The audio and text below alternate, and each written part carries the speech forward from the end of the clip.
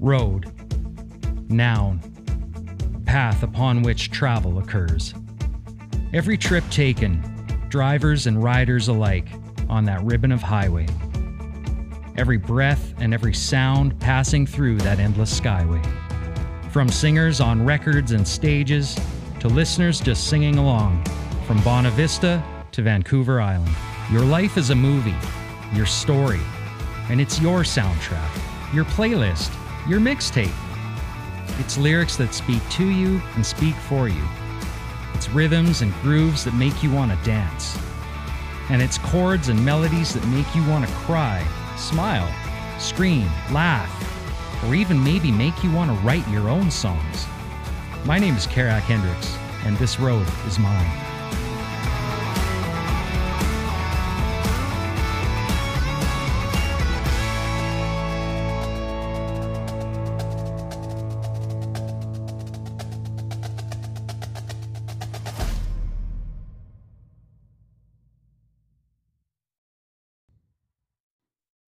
All right, what is going on, everyone? Kerak Hendricks here. This road is mine. Man, we are just rolling through these episodes. I got my boy across the table from me, Cohen Hendricks. Yep.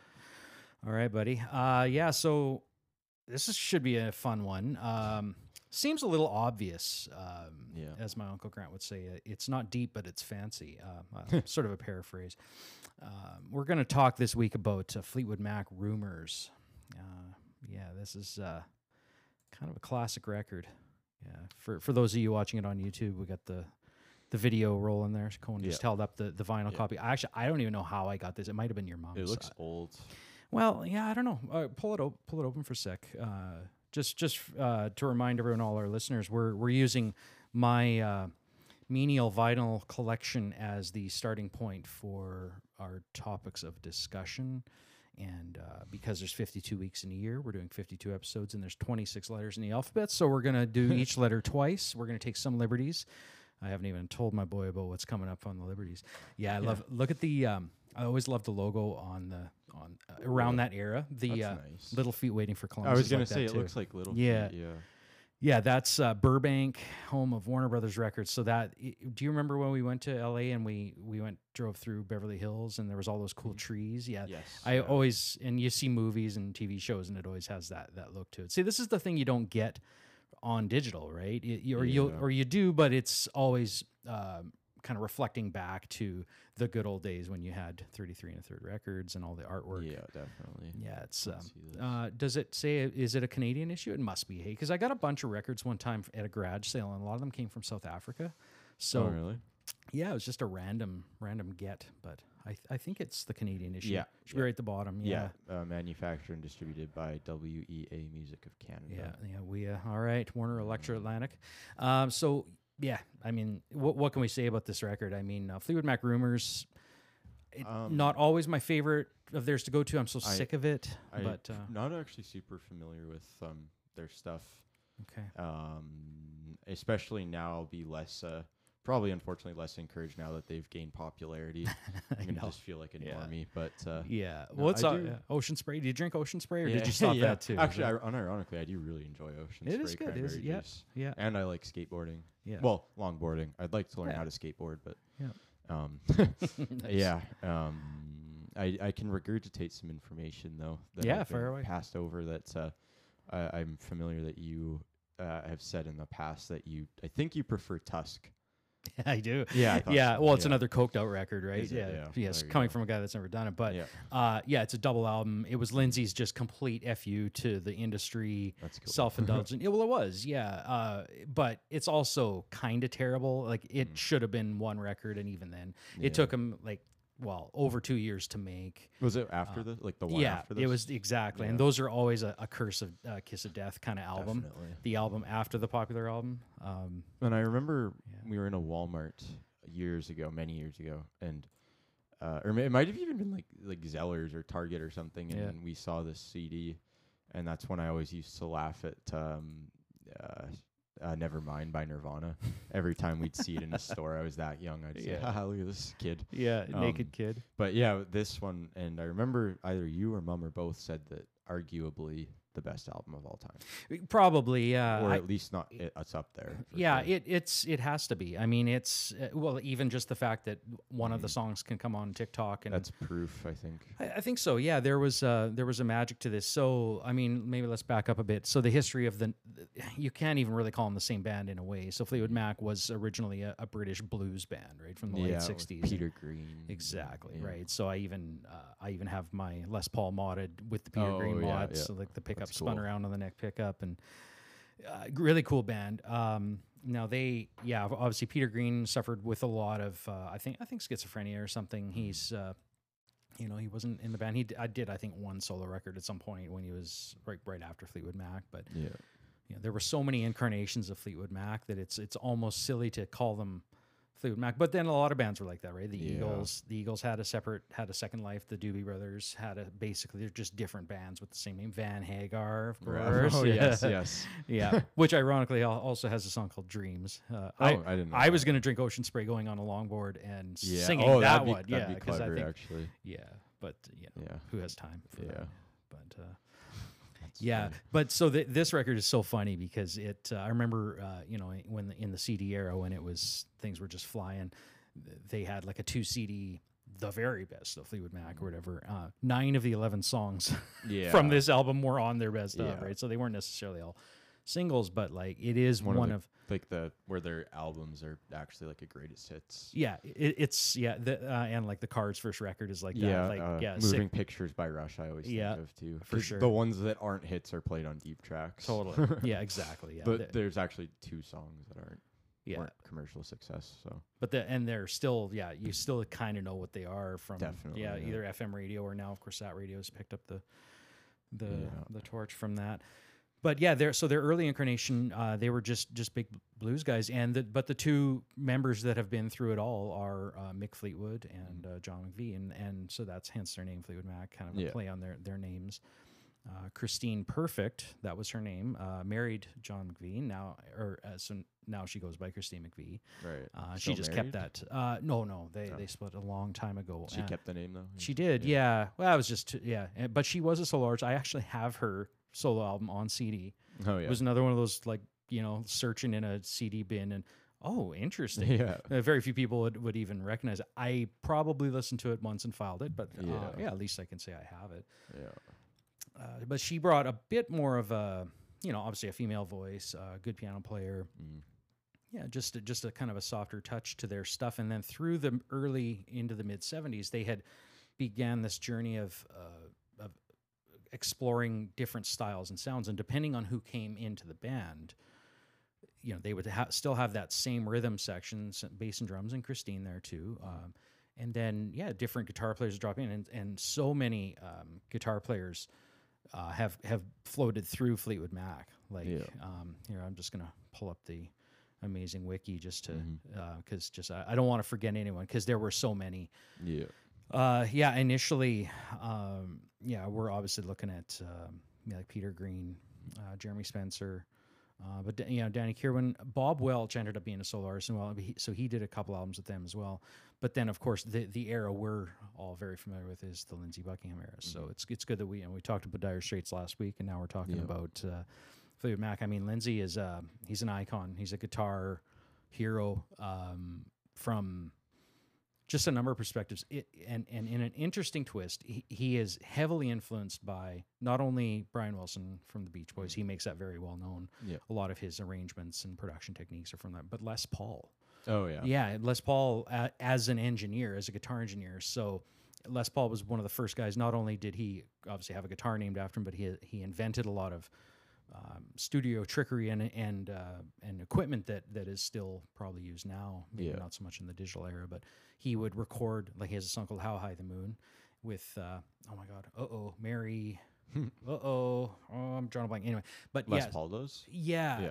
And so he had a girl named Mary something. Anyway, she would sing, and then he played the guitar riff, and then he sped it up a whole octave, so it was faster. And so that's cool. Oh, it's amazing. Yeah, and Lindsey continues to use, or always did use, those sorts of techniques, and when he was like doing his guitar layering and things, and his solo records are pretty indulgent too, but also really good, really good stuff. Yeah. I assume he uses the Les Paul then? Well, he did. He did when he first joined Fleetwood Mac. That was probably the coolest era. The record right before this was just an eponymous, album, and it was the first one with Buckingham Nicks in the band, and it was pretty awesome. And some of their live shows were great too. And he was also doing some of the earlier era songs. So he did like basically he did like Peter Green songs, like not a lot of them, but like enough of them to really remind people that that this is that same band, and we're kind of reforming and creating an extension of that. That's sweet. Yeah, absolutely. Yeah. I think another interesting thing about like the whole Peter Green thing too is the song Black Magic Woman. Oh, right. Yeah. Yes, and That's Santana actually, covered it. Right? Exactly. Like yeah. For and sure. I didn't know that actually till like probably like a few weeks ago. Yeah. Which is cool because that totally sounds like I'm not even I haven't listened to a lot of Santana, but that sounds like a Santana song. Well, yeah, and or at least they make it sound like it. Yeah, it became such an iconic song in their repertoire that it ended up being. Well, and the Guitar Hero 3 Legends of Rock, which is arguably the best Guitar Hero, right? Yes, that was good. In it, and it was the Santana version. Yeah, so that's kind of actually where I think a lot of my favorite music comes from. Yeah, is from that game. That's what I always said when the Guitar Hero and what was the other one? Rock Band. Yeah, Rock Band, when they came out, that was good for the industry because it made a whole different generation aware of some of these songs. Yeah, definitely. And it was just a really important part of the exposure. You're probably more aware. Actually, that and NHL 2001, yes. 2011. We on the PS3 had Blitzkrieg Bop, Golden Earring, Sandstorm by Darude. Or as most people just call it, Darude Sandstorm. Darude Sandstorm, yeah. That had a lot of good songs too. Yeah, that was a good game. Yeah, no, it was amazing. And I think a song from Rumors was on. I think Go Your Own Way was on Rock Band. That we have for the Wii. I think it was just the first Rock Band. Yeah. I think we bought Rock Band 1. I bought that used, and then like Rock Band 3. And then of course the Beatles. I'm so glad I got the Beatles one on Wii. Yeah. And I bought the extra. I got the Harrison guitar as well too. You had to buy that extra. So yeah. That was a really fun way to expose a young Cohen to musical endeavors. Yep. But yeah, the album right before Rumors was just called Fleetwood Mac, and if I had to pick one to listen to now, it'd probably be that one, just because I'm so sick of this one. But this is a good example of, again, because generationally it had been out by the time I got to it. It was already 15 years old or whatever. But when you hear a classic album for the first time and it sticks with you, it's a good album. And like totally. Joni Mitchell Blue was like that for me. Yeah. But and this is one of the albums why I always say 77 was pretty darn awesome, because this is the one I always think of for 77. Well, and it kind of is the main one for sure. But Bat Out of Hell too, right? Or was that 76? I think that was 76. Shit, yeah. See, I got into it at the same time. My friend actually just got that on vinyl. Oh, really? Tided. The picture disc or just regular? What's it? The picture disc, like where you can see a picture and it's clear. Oh, I'm not vinyl. Sure. Maybe. Yeah. I don't know. Yeah. Sometimes they didn't sound as good, the picture discs, but if I recall, there was a picture disc of Bat Out of Hell, and so it had the cover in the vinyl itself. Oh, I didn't know that. No, because I think we played it, and I don't think it had that, but it was from Indigo. But no. Well, that's cool. Yeah, good. That's awesome. That's a great one to have. That was an album. Everything in rock around that era. In my opinion, and I'm right. Of course, yes, objectively. Subjectively, objectively. Everything was influenced there was pre Born to Run Springsteen and post, and Meatloaf Bat Out of Hell would not have happened without Born to Run, because he brought the Spectre-esque kind of wall of sound approach, but brought it still. It was just more fresh and more dense, the production. And so an album like Bat Out of Hell, which featured a lot of the E Street Band members, actually. Oh, really? Yeah, because it was also New York thing, produced by Todd Rundgren. Okay, yeah. And it almost bordered on parody at times, which, because Meatloaf was he came from theater, so he... Is it just a guy that goes by the name? Yeah, okay, yeah. Marvin Lee Aday is his name, and he is... Yeah, just a fat dude. He's still alive, but he can't sing anymore. It's so brutal. Well, if you ask him, he'd tell you he sings better than ever. But he's one of those guys. But right. I would say into the early 2000s, Bad Out of Hell 3 was actually a great album too. I loved Bad Out of Hell 2, which a lot of songs were actually from the Jim Steinman solo record. Yeah, we'll have to get into Meatloaf in another episode. Definitely. This is going way up. But you're right. That was a there's just so many records in this era anyway. But totally. So I got into Meatloaf, Bad Out of Hell, and this one at basically the same time. And Born to Run, I think was when I was really digging into. Well, for records like classics that stuck with me, Hotel California, which was 76. Yeah, that's 76 too. Yeah.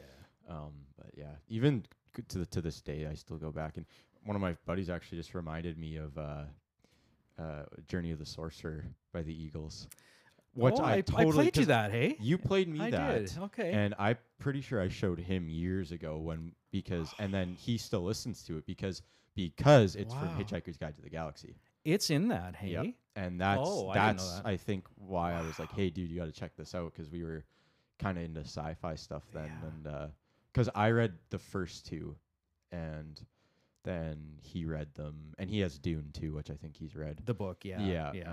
And then, you showed me that, I think, because it's an instrumental Eagles song, and it's badass. Yeah, and it was the last sort of thing that Bernie Leadon could do. Like, Bernie was so reluctant and just not into the rock direction, right? So he was having a hard time finding his place, but that one, it had the banjo in it. And it was cool. 5.5 minute, And of course, Eagles, perfect band where I like to delete songs. I don't want to totally. In fact, actually, I should probably get to that one. I'm going to put up a Spotify playlist where I take the whole discography of the Eagles and then I just delete the hits. That would be the one. Yeah, because stuff like Journey of the Sorcerer, the second song on that record, Too Many Hands, is just so good. Oh, I think. It's all coming back to me. And another one I checked out the other day was Those Shoes. Yeah, which that's groovy. Took me right back to my it's paper got route the talk box, isn't it, with the Joe Walsh? Yeah, so cool. Yeah, great band. Yeah. Wow. Yeah, that's an awesome song. Yeah, very cool. Yeah. God bless them. The Egos, I like to call them. Egos, actually. I hate Don Henley. Like as a human, I just can't. But super talented. Gotta love the big mouth. That was so funny. I don't think I got there yet. No. Okay, I think it's in the first season. Yeah. He's like, or was it? It was Don Henley, or it might have been one of the other members. Glenn Fry, probably, or no, Joe Walsh is or Joe Walsh it was. Yeah, and you think he's talking about Don Henley. Yeah, he's your brother. Yeah, you don't call him on his birthday or something like that.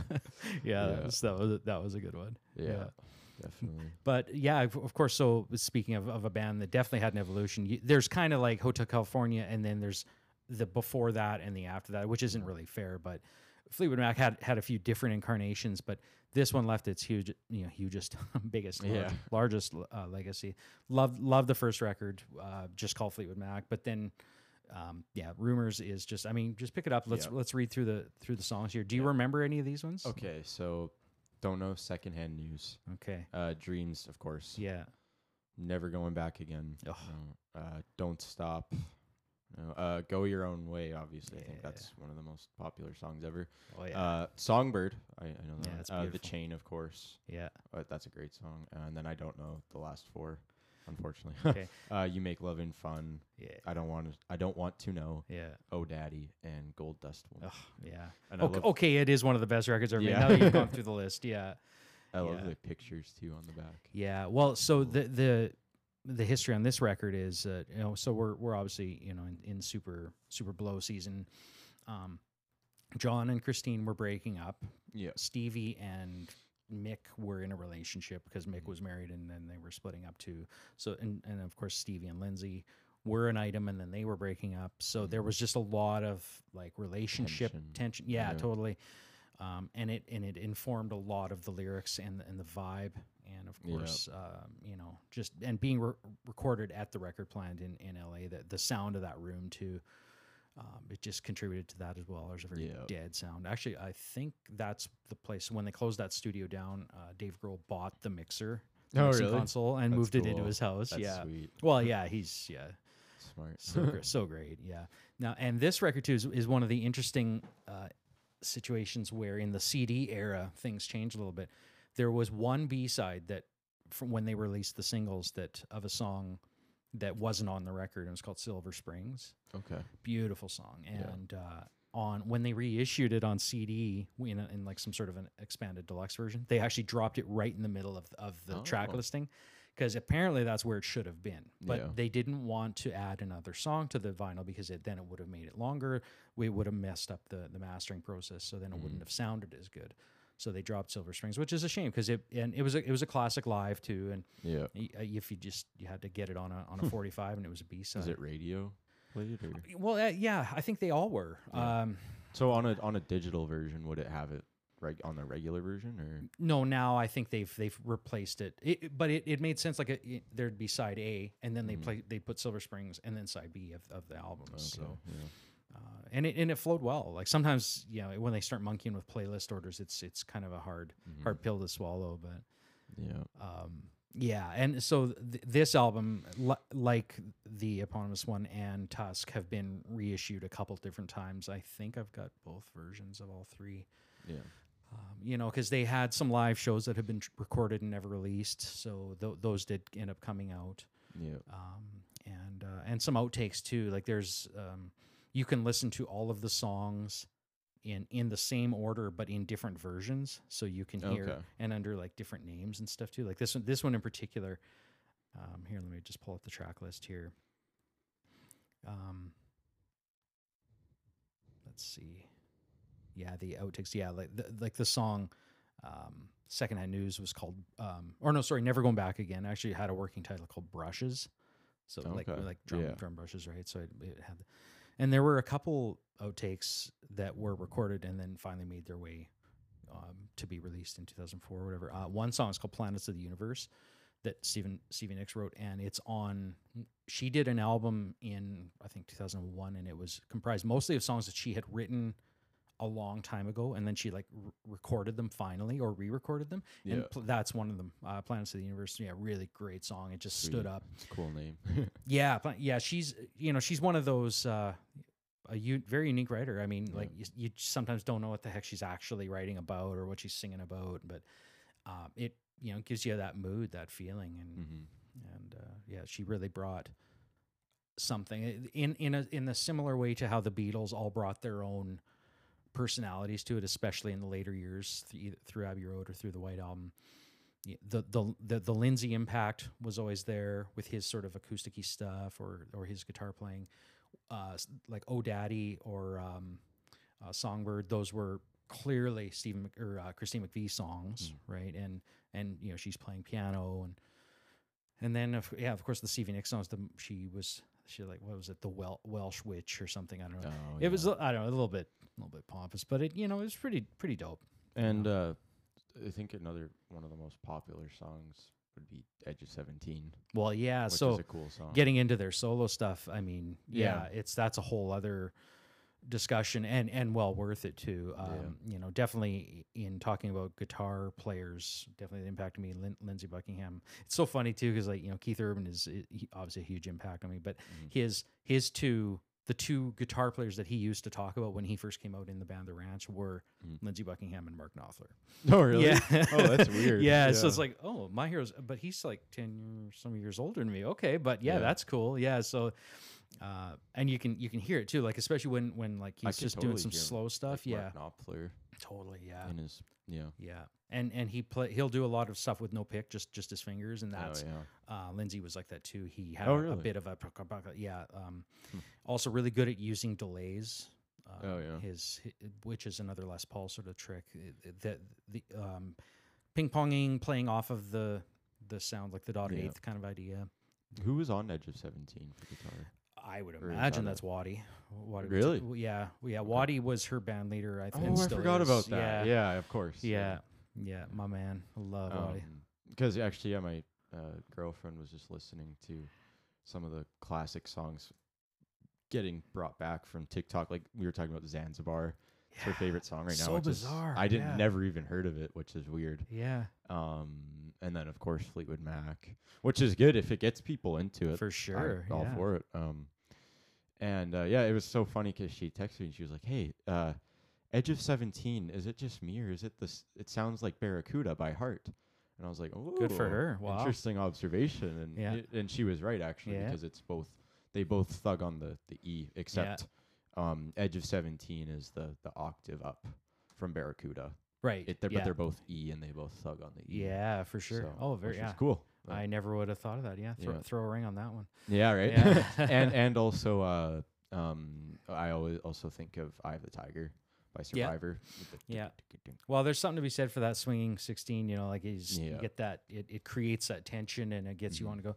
And the cool thing about when Waddy does that, no delay, nothing, just a Les Paul into an amp, and it's all, it's all in his wrist. That's and cool. I read an article or interview with him one time. He said, like, there was one time, you know, they were doing a live show and, you know, she'd be like, because it's usually their last song of the set to close out the night. And she's like, 10 minutes, like like wandering around, shaking hands, and he's like, like, okay, anytime now, like I can do this, but this is it's getting to be a little sore here, yeah. But no, Waddy Wachtel, that's between. So Christine McVie had a solo album in I think '83. Great, something got a hold of me or whatever. Yeah, that really great kind of pop song, and she and Lindsay did an album a few years ago actually together. So it was kind of neat because we've all been wanting the Buckingham Nicks to like, do something together, but I haven't listened to that. But I've got a vinyl rip of it. It's because we were talking about that the other day. Yeah, it's still not released digitally officially.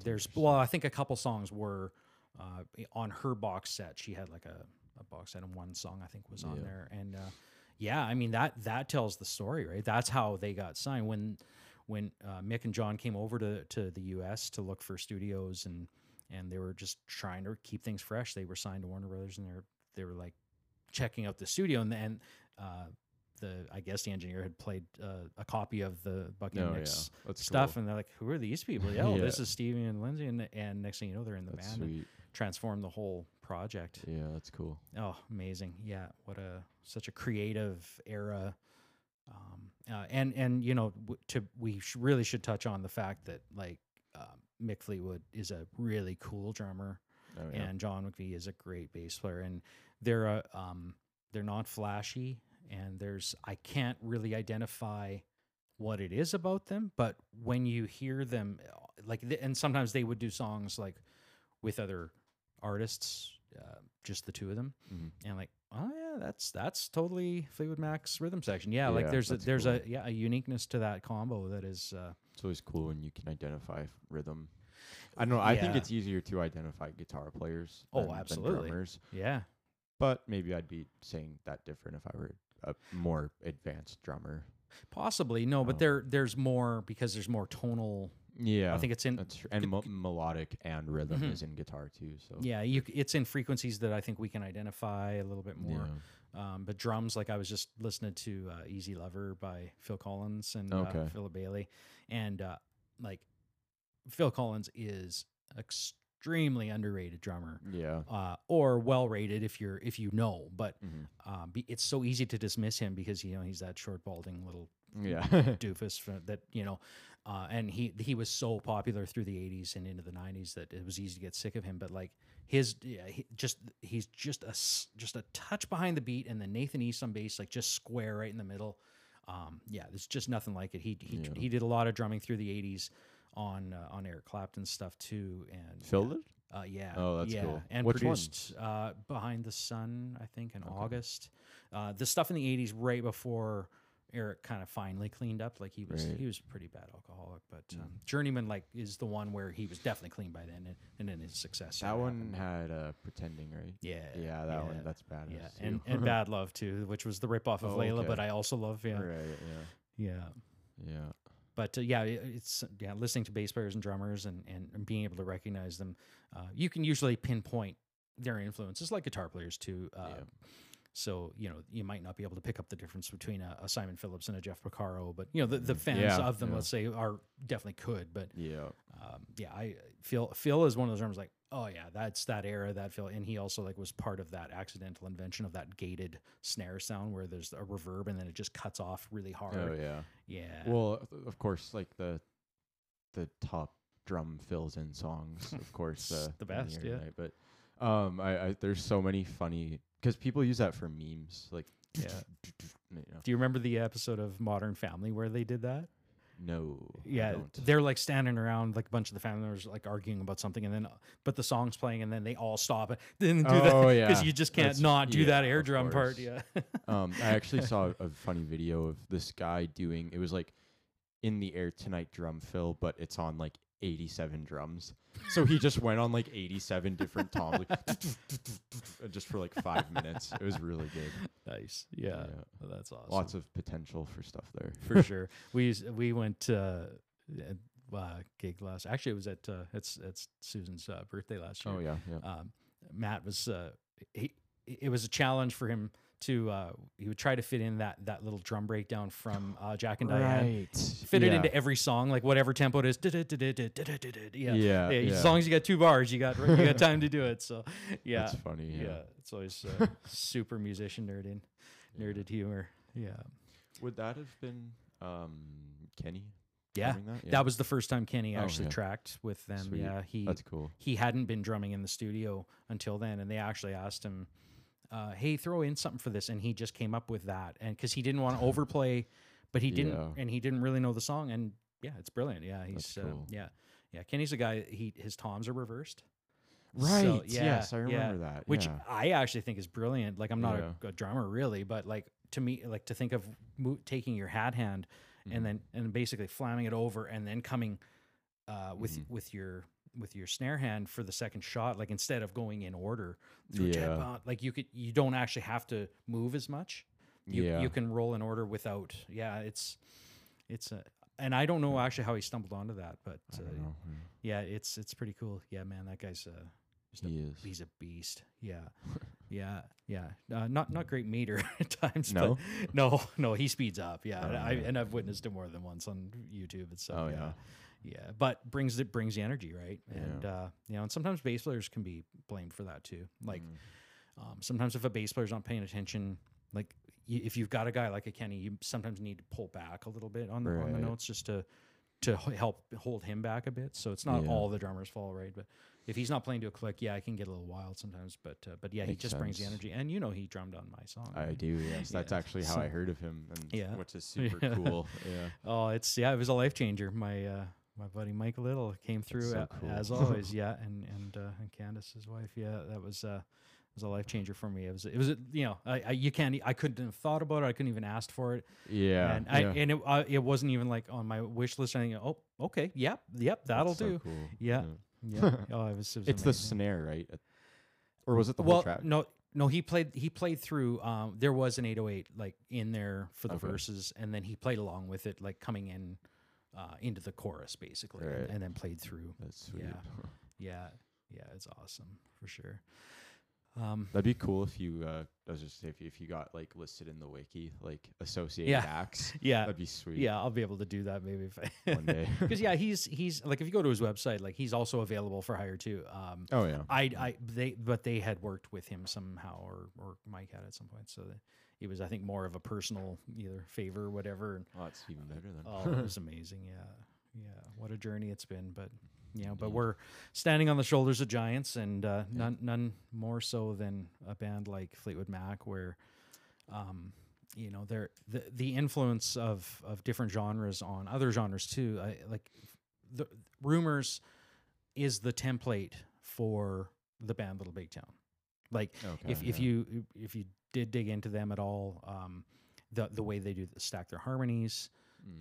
The way they record their guitars, Lindsay's impact on guitar tracking too is even now. Like I hear, like when Jay Joyce produced Tennille Towne's record, like it's clearly 1987 Tango of the Night, Lindsey Buckingham Fleetwood Mac guitars. Like and I don't know if it's accidental or if it's like, oh yeah, I remember that era, and then they start using it. But those influences between that and like John Mayer and like these are classic country guitar players. Of course, yes, especially John Mayer. Yeah. Oh, clearly, definitely. Yeah. Oh my God, everyone's just ripping off his solos now. It's so funny. Yeah. In new country, like if there's ever like a slow bluesy kind of soulful solo, it's all John Mayer now. Yeah, which is okay. He's a good guitar. Well, player. he is. His faculty is endless. I'm far bigger fan of his acoustic playing. I think that's to me where he really shines. I haven't listened to much John Mayer. I just know "Slow Dancing in a Burning Room." Well, pretty yeah. much, We're going to get to Continuum this year. It's because I do have it on colored double vinyl. It deserves mentioning. It is. I have it on CD actually. Yeah, good. I got it years ago. Yeah, it is, and there's apparently some outtakes left on the floor that need to be heard too. Steve Jordan produced it, of course, and he is. He's an easy target because he is too interested, or he sounds like everyone instead of sounding like himself. But he has grown into his thing too. You can clearly hear and smell his influences, but don't we all? I don't know. Yeah, probably. Try not to be such a jerk about it. And his singing too, like he definitely has that Stevie Ray squawk to him that's kind of annoying, but it is what it is. He's left his mark, and he's very talented, and he put it best. So you can't really separate his guitar playing and his singing from his songwriting. He is an artist like that, and a lot of those people are like that. It's easy to talk about specific musicians or singers or whatever, but when they do it all like that, where one ends, the other begins, and you can't really separate them. Sometimes it's a very important part of the. There's a really cool version I probably showed to you of "Slow Dancing in a Burning Room" by Mike Dawes. I don't know if you've heard of that. Oh yeah, Mike Dawes. I know. I don't know. I haven't heard it. I don't think, but I know who he is. Oh yeah, so Mike Dawes and Nick Johnston. Oh yeah, it's super cool because Mike Dawes, if you ever watch him, he's known for his being able, like, there's that awesome video of he's demonstrating his technique, and he does like 5 different parts doing Somebody That I Used to Know by Gautier. Oh, that guy. Yeah, I've seen that. Yeah, that's and cool. It's awesome. Yeah. He does the loop, and then it's super cool. Nice. Yeah, but it's just it kind of shows that it's such a good song. Like, he can write a song that's super pretty, and you can do it instrumentally. Well, sure. Yeah, a good melody is a good melody, right? Yeah. Yeah, amazing. So, Rumors was a game changer for the industry too. It sold millions and millions of copies. It's still, I think, one of the top 20 at least selling records of all time. Clearly, the streaming numbers went up exponentially once the TikTok situation happened. Yeah. It's funny, actually, I never did see those pictures either on the vinyl, because I listened to the CD mostly, growing up, right? I had spin it around there for a sec too. Is there lyrics as well, or just it's just photos? Okay. I mean, I can look on the inside, but no, that would be it. Yeah, there's because it's not. Yeah, it is lyrics. supposed to. Oh, look at that. Oh, there you go. Huh. Yeah, because that I definitely have seen. It's probably in the CD version then somewhere, but I like these photos. Yeah, and those photos would be from the tour after the 75 record, the self-titled record. Lindsay was just such a badass. But he really got, the cocaine situation was so bad. Which one's Lindsay? Because this guy looks coked out. Oh yeah, that's Mick Fleetwood. Yeah, okay, that's the drummer. Yeah, in all those photos, he's got those dead eyes. Yeah. With he always had that look though too. Like even if you look in the late 60s on some of actually there's a famous album cover from Fleetwood Mac. I think it's Mr. Wonderful or whatever. And he's got that same look. I think that might have been a play on that. Yeah. But very cool, very cool era for them. That would have been a very exciting time. Like if I could have a superpower, it would be time travel. So I could just go see Little Feat live and around that era, these guys live. That would be cool. Yeah, it would be amazing. But he, once the psychosis started to take hold for these guys, and the success, it's a bad combo. I imagine. To paraphrase John Mulaney, that must change you. Yeah. So by 1979, 1980, when Tusk came out, double record, I mean, a lot of people were not happy, including the label, right? Because there were definitely like songs that were singles and had single potential. Think About Me and Sarah, and really the song Tusk there is nothing like it. Yeah. If you've heard that one, right? Like the most likely it's got that really polyrhythmic thing. I'll check it out. Yeah, it's got well, it's just, and it had like an actual marching band in it, and that's cool. Yeah, so and I would imagine if I could ask Keith one question, it would be: is Tusk the influence on Love, Pain, and the Whole Crazy Thing? Because I feel like they are sort of distant cousins somehow. Because there was an expansive nature to Tusk that was inspiring, but it's also pretty there are some really bad songs on it too. Yeah. So I might have to check that out. yeah, check it out once. I've been trying to listen and watch things more on impulse as opposed to calculated, because I'm usually very calculated with what I watch and listen to. But Me too. last night I just was like, yeah, I'm gonna watch The Godfather, Oh, because there's an app my buddy showed me called Letterbox. Yeah, With a D at the end. It's super cool. So I Yeah. made a watch list, and I'm like, yeah, fuck it. Yeah. I want to watch The Godfather. Yeah. So And maybe I'll how just far go- did you get into it? Well, it's 2 hours and 57 minutes if I Yeah. recall. And I got in about an hour, and it's super cool so Okay, far. Yeah. And just a warning, you can't stop when Godfather. You have to watch Godfather 2 next. I have them all on my and list, it yeah. is, but do not watch number 3. Really? Do not watch it. Don't watch I it. have never seen it. I was instructed by my mentor Dean. Just do not watch. It's not worth your time. You will destroy the whole. Really? It's so bad though that they are actually redoing it right now. Really? They're taking the scenes from the movie, and I think they're recrafting the story and they're re-releasing it. It was that bad. Like really? Going from and part 2 is also better than part 1. Oh, so really? Just warning. Okay, Yeah. it's cool so far, and I'm kind of actually. I mean, I'm assuming that lots of people watch, but spoiler warning. Yeah. The guy died What? already. Yeah, I didn't know that. I was kind of getting attached to him. Like, that guy's kind of a badass, but Yeah. like the Godfather. Now he's dead. Yeah. And that's as far as I'm at right now. Well, that's because he was the father, and but now the yeah. son's got to figure out what he's gonna do, right? and So it's so cool. I love Yeah. how there's he's with his girlfriend, and he's like, oh, that's how. I'm not even. No, I could know. get into that, but Yeah. Well, yeah, one of the anyways. best. And actually, I have the book too. If you want, I was Mario okay. That's Puzo, cool, because I was gonna say, Yeah. are all 3 based on one book, or Well, no, 1 and 2, I think. were based on, or how many books are there? I don't know. Well, there were more associated books. I Okay. don't actually remember off the top of my head, but Yeah. there were. I think there was one called The Sicilian, Okay, and that yeah. may have been connected somehow to. they but- have referenced Sicilian in the movie. Well, it's the Italy connection, right? The olive oil. Yeah, Yeah. you'll see that they make their money with olive oil. It's okay. Well, yeah. and Sicilian's it's a thing in chess too. Oh, is it? Okay. Yeah, Sicilian defense. It's a very complex strategy that Okay. I'm not sure how to do, but You can teach me sometime. one day maybe. Yeah. But yeah, that was 70s as well. Yeah, 72 2 was the first one. Yeah. 74 was the second one, and then number 3 didn't come out till 1990, and I own it. Like, I bought the trilogy and Yes, everything. I I'm remember. like, yeah, I'm just gonna follow the rules. I'm not gonna Yeah. watch number 3. Well, if they're redoing it, then I'll just wait for that. Yeah, Maybe well, watch it. I'm curious to see what's going on there, because I've also heard that it's not as bad as I'm thinking it is. Mhm, But yeah. I don't know.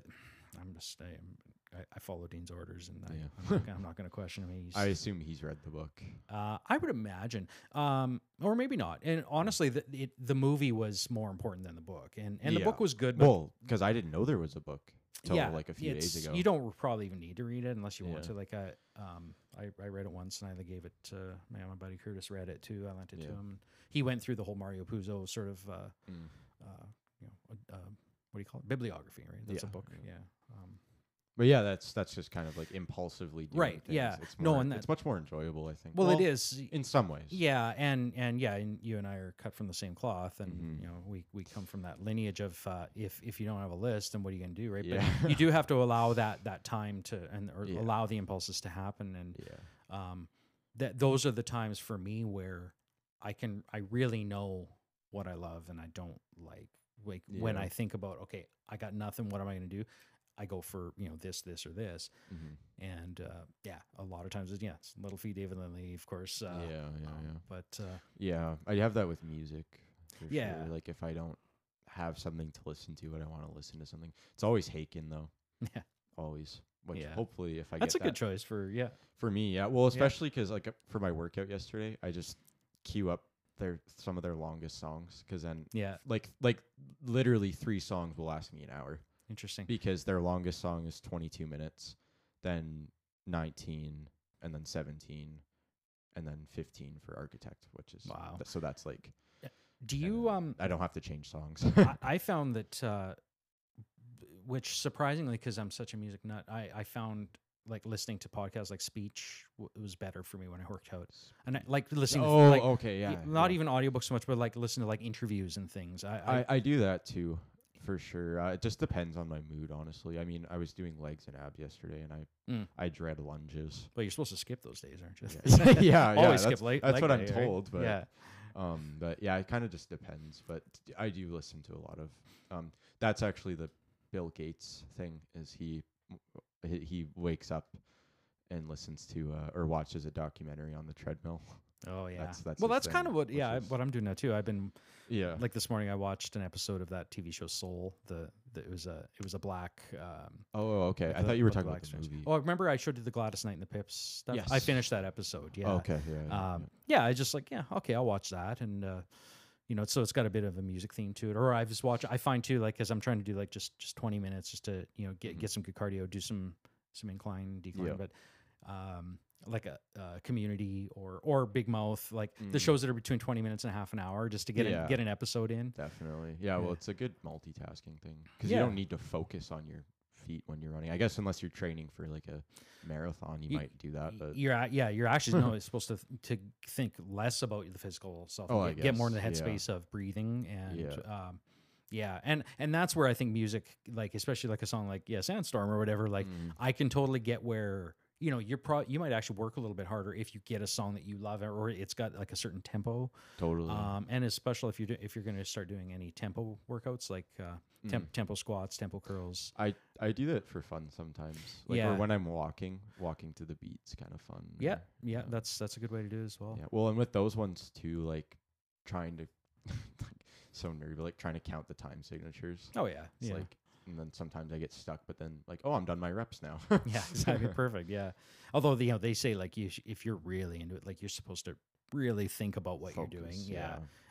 But yeah, whatever. Lift heavy things repeatedly, you'll get gains. Get somewhere. Yeah, exactly. Yeah. But yeah, I do highly recommend going down this rabbit hole. Yeah. Well, I actually might listen to Tusk.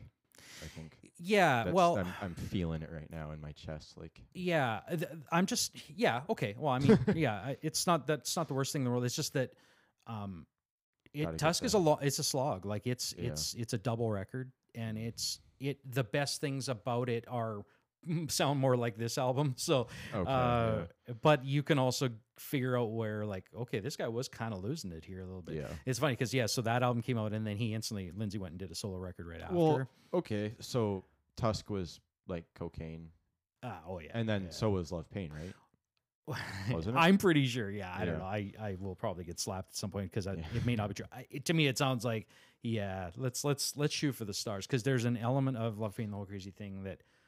I just get chills thinking about it. It feels like he was moving from being a boundary-pushing country star on his trajectory to becoming an international pop superstar, still from the basis of country. But the problem with that record is because he burned out. He was engaged to Nicole, and then he went into rehab. He couldn't promote the record well, and it kind of got lost. There were still hits from it, like it's a great album. Though. Well, yeah, like the first track alone, like there was like a pop mix of that song. I remember the first three. I don't actually even remember them in order, but I remember that the first three were pretty awesome. They're all amazing. Yeah. Was Shine on that one? Yeah, that was number 2. Yeah, that's a great song. And then, I Told You So was number 3. Like the drum sounds alone were as good as a Brendan O'Brien 90s album. So the drums and the bass. Well, the drums in Shine. Yeah. Every track. Yeah. To me, is the drum tracks are just outstanding. Yeah. And the only way to really get that is to spend a lot of money getting the sounds you want and having a great player. Of course, Chris McHugh did that one as far as I know. Matt Chamberlain did a lot of some of the ones before that too. Yeah, he's a Seattle guy. Okay. He actually played in Pearl Jam for a while, but he's not. I think where he was in Edie Brickell's band, and he's just a freak. Yeah, he's so good. Yeah, so very creative studio drummer. What was he on for Pearl Jam? Was it before Matt?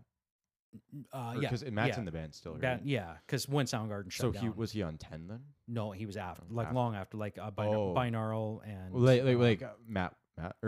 Matt, you're thinking Matt Cameron, yeah. But Chamberlain. Matt Chamberlain was on Binaural, and was he on Yield? No, the one what was the one after Yield?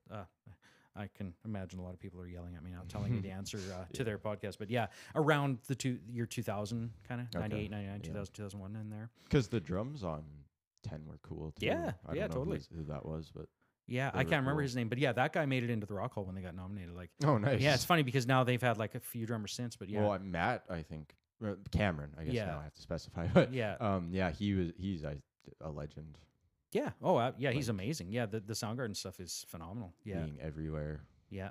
That's kind of No, he's a journeyman. Yeah, he's a great him and same with Chad Smith from the Chili Peppers. Like, oh really? Some of those guys, they come out of the band scene and they are able to transition into studio work and or sitting in with other bands, because it doesn't it doesn't work for everyone, especially when you've come off a gig, like a band gig. You kind of have your thing, but these guys are able to, because they're students and of the instrument. They can just.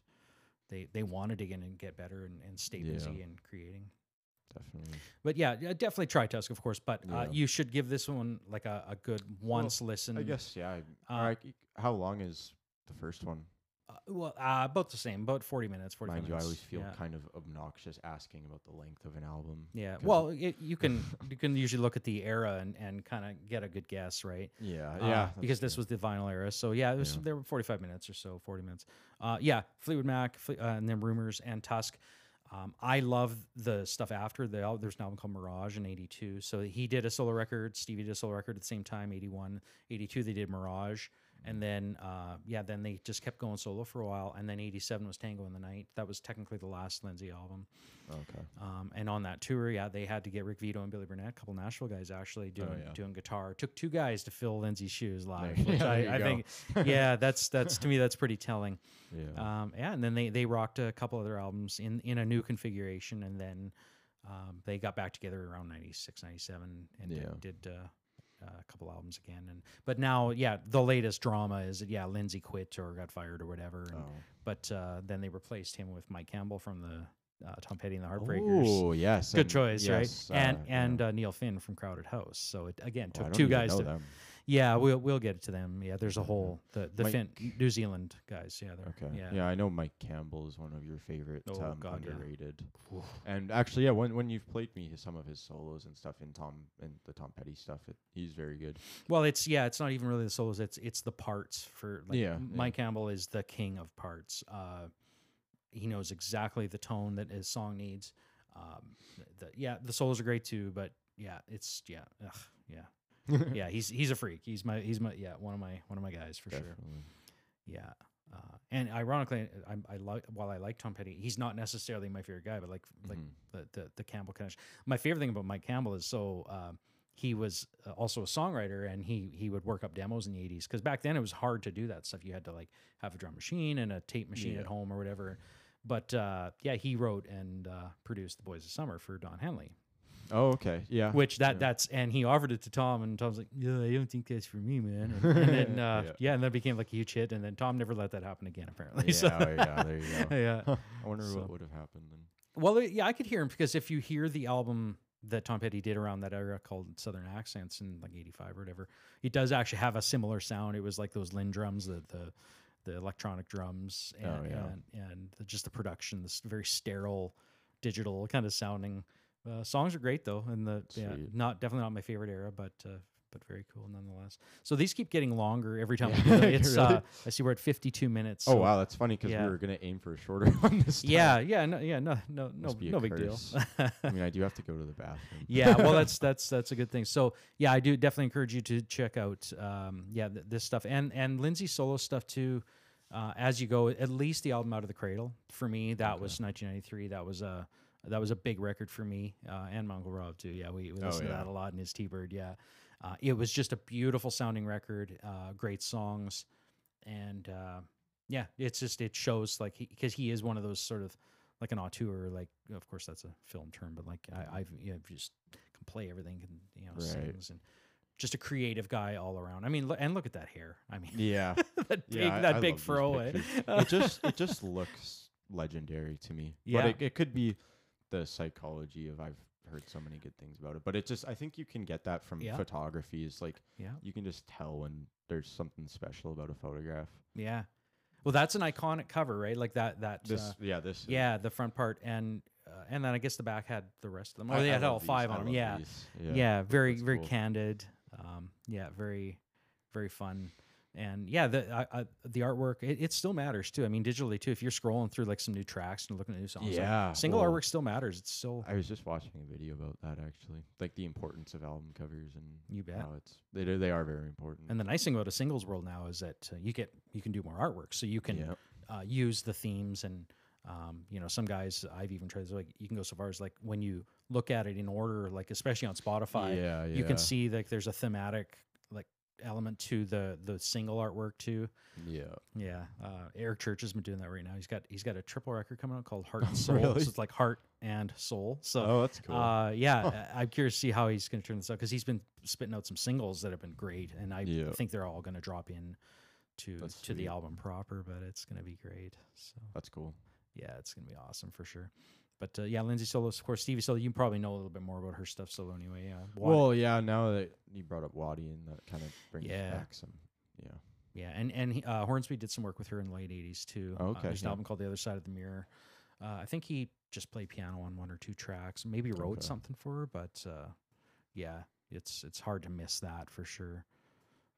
But yeah, she took her a long time to kind of get straightened out, and her later solo stuff to me is it's outstanding. It like the right up until the last one, that 24 Karat Gold record was like every time there's a new Stevie Nicks record, it's an event for me. Like it's Didn't she still releases? Yeah, not often though. But since 2000, I think there's only been 3 records. But there's an album called In Your Dreams that is just awesome too. It's a really big part of popular music history through the Fleetwood Mac thing, but it really all kind of converges in the Rumors record. If I never listened to it again, I could probably still hum along or sing and play to everyone anyway. Cool. But there are some great songs. You Make Love and Fun is probably my favorite. I love the way it grooves. Christine sings it great. Some really cool harmonies. Lindsay's guitar, some great fills. It's great stuff. Yeah, I'll have to check it out. Yeah, for sure. And I'm gonna put up, because you can still listen to Spotify even on the freemium version. That is true. But I'm gonna put up a nice little Spotify playlist to accompany this episode of This Road Is Mine. Perfect. Also gonna have the Spotify exclusive version, of course, and I'll have the songs dropped in as we've been discussing some things. I'll probably throw in some maybe some Stevie Nicks solo, some Lindsey Buckingham solo. Maybe Peter Green, just to be fair. That'd be cool. Yeah. I'll probably do that. All right, buddy. Well, This Road Is Mine. Kara Kendricks, thanks for listening, everyone, and we will hopefully get you listening next week. And Cohen's going to go to the bathroom.